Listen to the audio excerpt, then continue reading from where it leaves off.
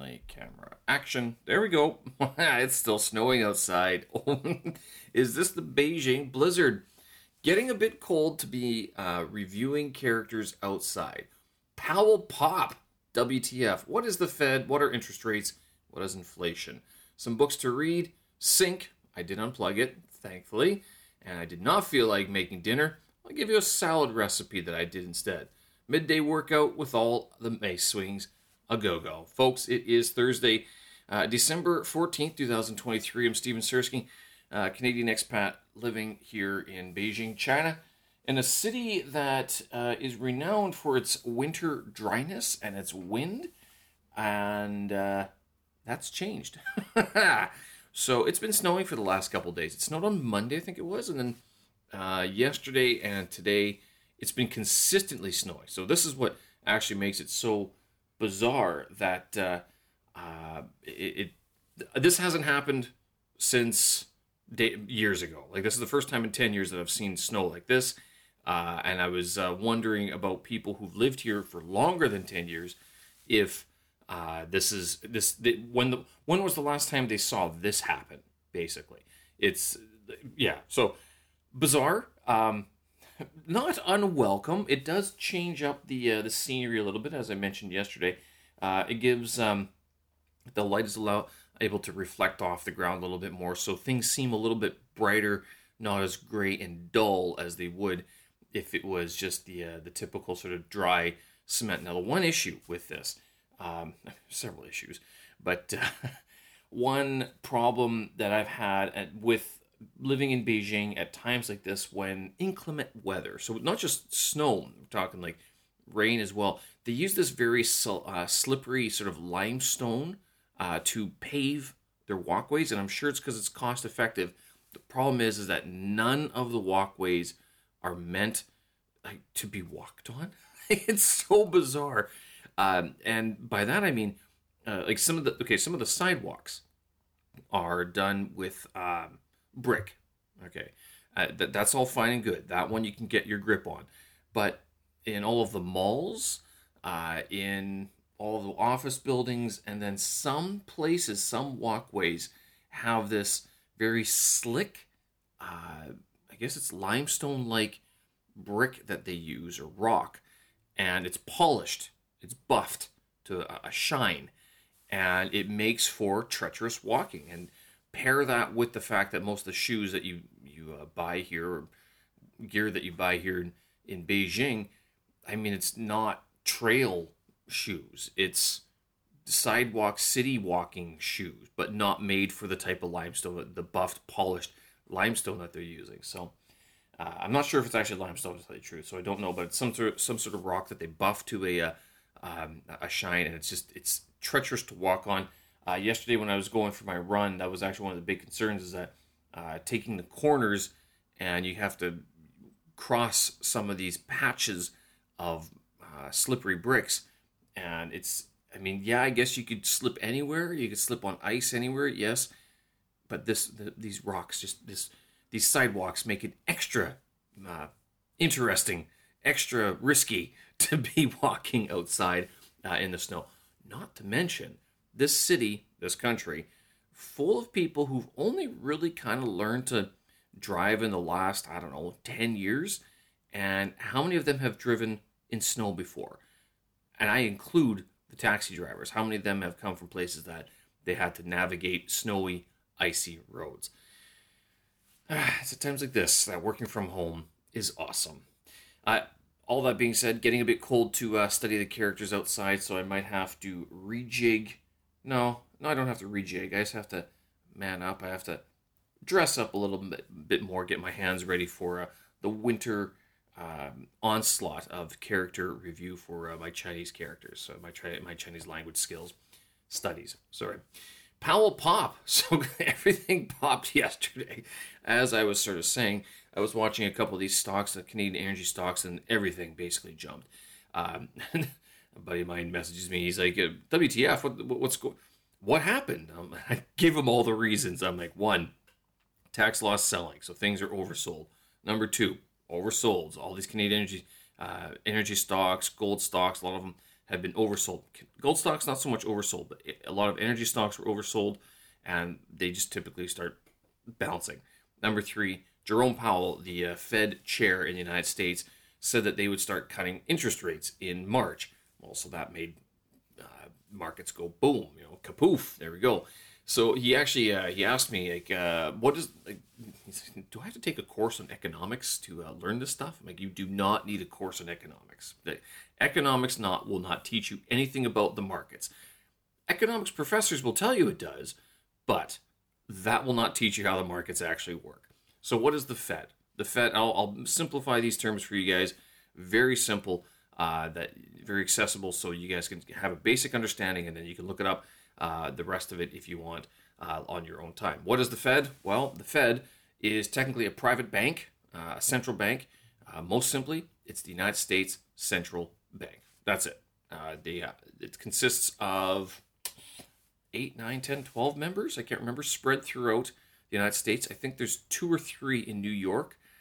So there's one guy is based in. There's 2 at least based in New York, and 1 for the state of New York, I think. I can't remember, but there's a few other Fed members throughout the country, and no doubt you've heard people talking about how they speak every now and then.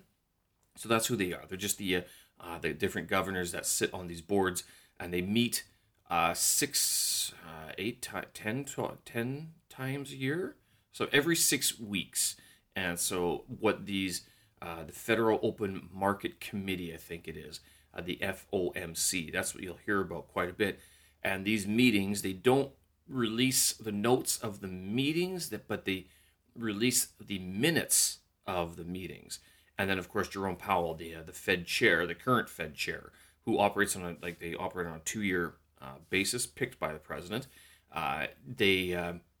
He'll typically have like a little spiel after the meeting, and he'll talk about what are some of the things that they're looking at. And he apparently said, I didn't actually watch the speech. I'm hearing this from different sources, so I didn't actually verify this, but it goes hand in hand with there's a meeting the other day, and all these stocks popped. So that's basically what it is. He basically said in March they're going to start cutting interest rates. So if you have money and you want to lock it up into a high interest rate for savings, today might be a good day, or nowadays might be a good. What are interest rates? Okay, so when they talk about cutting interest rates, WTF are they talking about? So interest rates, the best way, like central bank interest rates, the best way that I can explain this is like, if you have a credit card, you borrow money, how much do you get charged on that?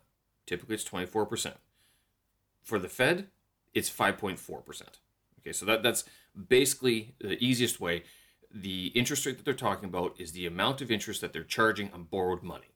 Now, you get more complicated into that, saying that it's the overnight loan rate, it's the open market window, it's the open window market rate, the LIBOR, the London Interbank overnight rate, or something like that, like similar to that. Sort of the LIBOR is different from the U.S. Fed rate, so those are 2 different rates. London being based in London, the U.S. Fed being based mostly in New York, but not strictly, because again the Fed is a national level sort of bank. So interest rates, when they're talking about increasing or raising or lowering interest rates, that's what they're talking about. The amount of interest that they're charging on borrowed money.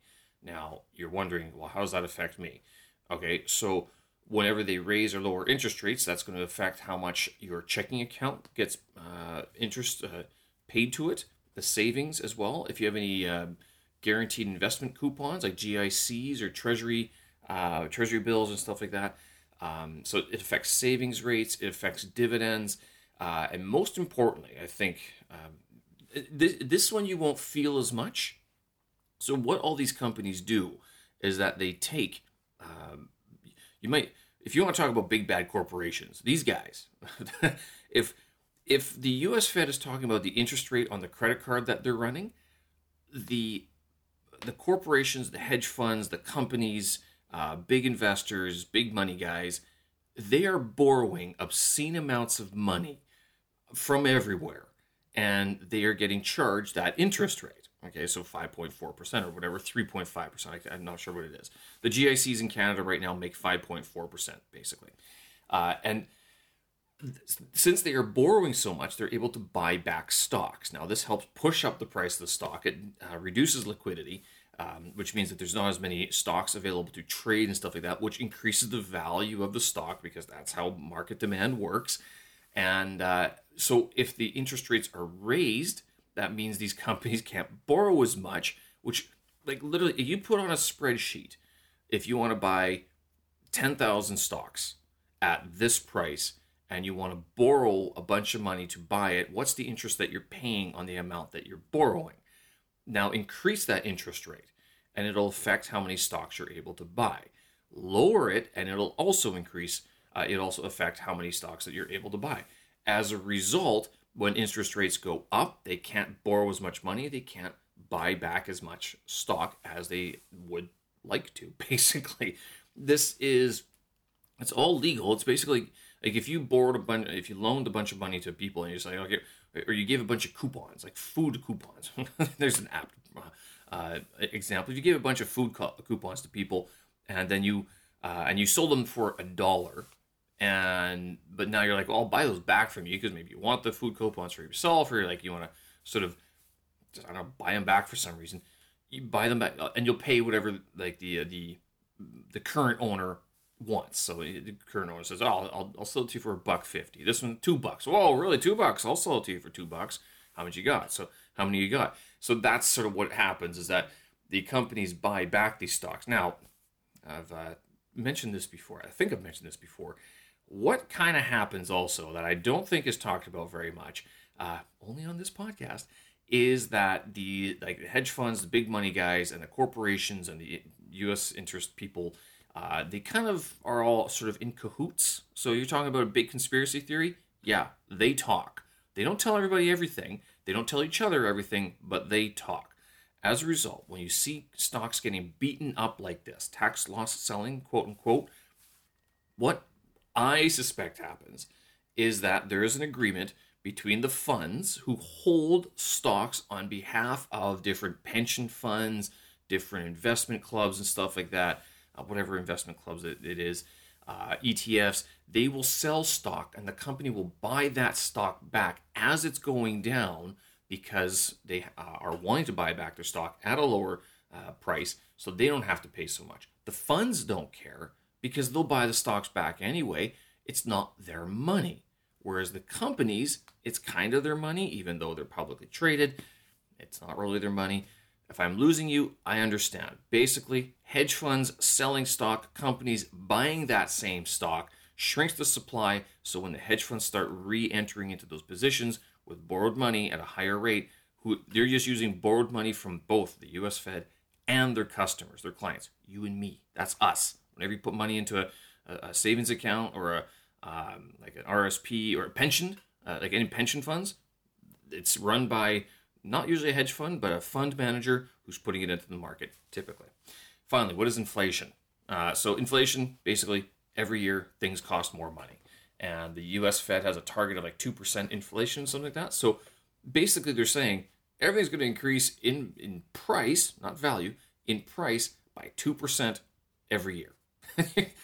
So, and this is kind of odd where people say, oh, things are getting more expensive. There are some things that do not go on sale. Like milk, like you wouldn't want to buy milk on sale typically, although you can. Like cheese, meats, any fresh products, you like, if you're buying it on sale, it's close to expiry basically. But there's other things, TVs, electronics, things that don't really go out of date too fast, clothes, that they do increase in price over a year, but as we've seen in China, there's always a sale going on. So you don't have to buy retail price, you don't have to buy regular price. You can buy these things at discounts throughout the year. The inflation is just the cost of that retail rate. Basically, the inflation is the cost or the change in price over time of something. So last year a t-shirt cost $10. This year it cost, I guess it's not $12, it's $10.20. I think that's 2% inflation. There you go. So it's minuscule, it's minute, but it's enough to sort of, you add it up. If you have to buy 10 t-shirts, I mean, you're all of a sudden out another $2. Doesn't sound like much, but multiply that by tens of thousands, put that over to a family that has to pay for things, 3-4 kids, maybe only 2 kids, put that onto education supplies, which raises the cost of tuition, etc. So you see the knock-on effect and how inflation can affect. If things cost 2% more every year, sure, that doesn't matter for you buying a t-shirt on sale, but it matters if a school has to buy, uniforms, if they have to buy pens, if they have to replace the whiteboards or the smart boards, redo the pavement because people are complaining it's too slippery, things like this. 2% adds up on costs, and so they have to raise tuition, and tuition doesn't mean that that's going to go up by 2%. If the school has to pay 2% across the board for everything, they might raise it for 10% or 10% tuition to offset future increases as well. So they can have some money in the bank, put it in the interest rates, and have that sort of cash flow going in. So they have more than one source of income, not just tuition, but also from savings or from investments as well. All right, there you go. Some books to read. William J. O'Neill's How to Make Money in Stocks. I can't remember if it's on the 3rd or 4th edition already. Very good book to read. Gerald Loeb, Battle for Investment Survival. Also a very good book. Not so much about trading, but mostly about investing in general. And story time. Edward Lefebvre, Reminiscences of a Stock Operator. You've probably heard about this. It's about the famous guy, Jesse Livermore, a very famous speculator back in the 1920s, 30s, 40s. He ended up shooting himself when he was 60. So careful about emulating these guys too much, much like the most recent famous guy, Jordan Belfort, who just kind of blew up at the end. So he didn't blow up, but I mean, he blew out his account and everything. So interesting to see how they did it. It's glitzy, it's glamorous. Some of their strategies are good to emulate or to look at, but to live their lifestyle, this is kind of where you kind of go, is money more important, or is it having like a decent life? Being happy with what you do and content with what you do. And only you can answer that, sir and ma'am. Only you can answer that. Sync Unplugged, thankfully. So it didn't take too long last night actually to unplug it. I do buy this pipeline dredging stuff, but I don't know, it doesn't seem to be working, at least not very well. So we'll see. I mean, I think what's going to happen is that once I move out, the landlord's just going to rip everything out, throw it all out, and redo the whole thing, and then charge more rent to whoever moves in after me. Thinking of which, getting small in this apartment. It's just, I'm trying to do a lot. It's still very modular. The problem is that it would be nicer, a lot easier if I had a little bit more room. But anyway, did not feel like making dinner, so I made a salad instead. I actually went to the April Gourmet and bought some pre-made chicken. I don't really like buying this stuff very often, but I was like, I really do not want to cook today. And I was like, well, and I still have to have my deep greens because I do like to have those at least once a day. So I pre-made chicken from the grocery store, and I threw it into a salad of kale, celery, radishes, tomatoes, cashews, goat cheese, cranberries, bell peppers, broccoli, and then with the sauces, I put in some mustard, apple cider vinegar, and Japanese roast soy sauce. Oh, sesame sauce. I think that's what it is. Roast sesame sauce. So that was a very large salad. Very good. I'm not going to lie. It's my go-to sort of, what would you call it? Salad. So if I don't want to make a smoothie, that's the salad I use. So again, it's a lot of kale, but you put them all in. You got to make sure you have the cashews, and I find also the cheese. Really, it could be any cheese. It doesn't have to be. I use goat cheese. It was on sale many months ago, and it was still in my fridge, so I had to use it. You could use feta cheese. You could use plain cheese. That's all good. You don't have to put cheese on there if you don't want. Parmesan would actually be okay as well. If you didn't want the big chunks of cheese floating around your salads, but overall, very good salad to have with the chicken as well. I'll put the ingredient list. There's no instructions. The only instructions: rinse the vegetables. I don't use starch. I should, but some people say you should. Some people say you don't have to, especially if you're eating raw fruits and vegetables. But with raw vegetables, you're supposed to soak them in starch for 10 minutes or so. It helps pull the whatever gunk out of the skins, out of the peels and stuff like that. and then you can rinse them after that. And starch, it won't cause any digestive problems. So if you eat a little bit, if it's still in your food, if you're going to rinse it again, of course. But if you ingest any starch, it's not the end of the world.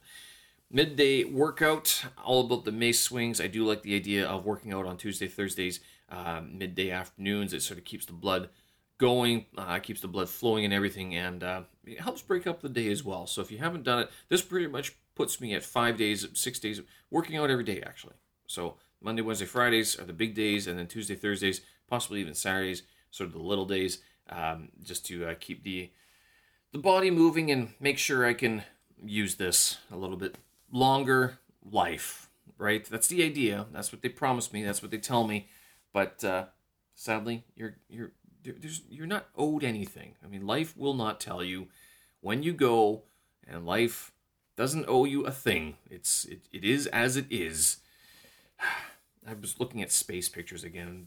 They were talking about the Andromeda Galaxy and how it's going to collide with the Milky Way in 4.5 billion years, and I'm going, wow, that's a long time. That's a long time away. That doesn't affect me today. But folks, this one does. 50% better. Hope you are better. Hope you are well. Show notes and tracks up on my website, stevensersky.com.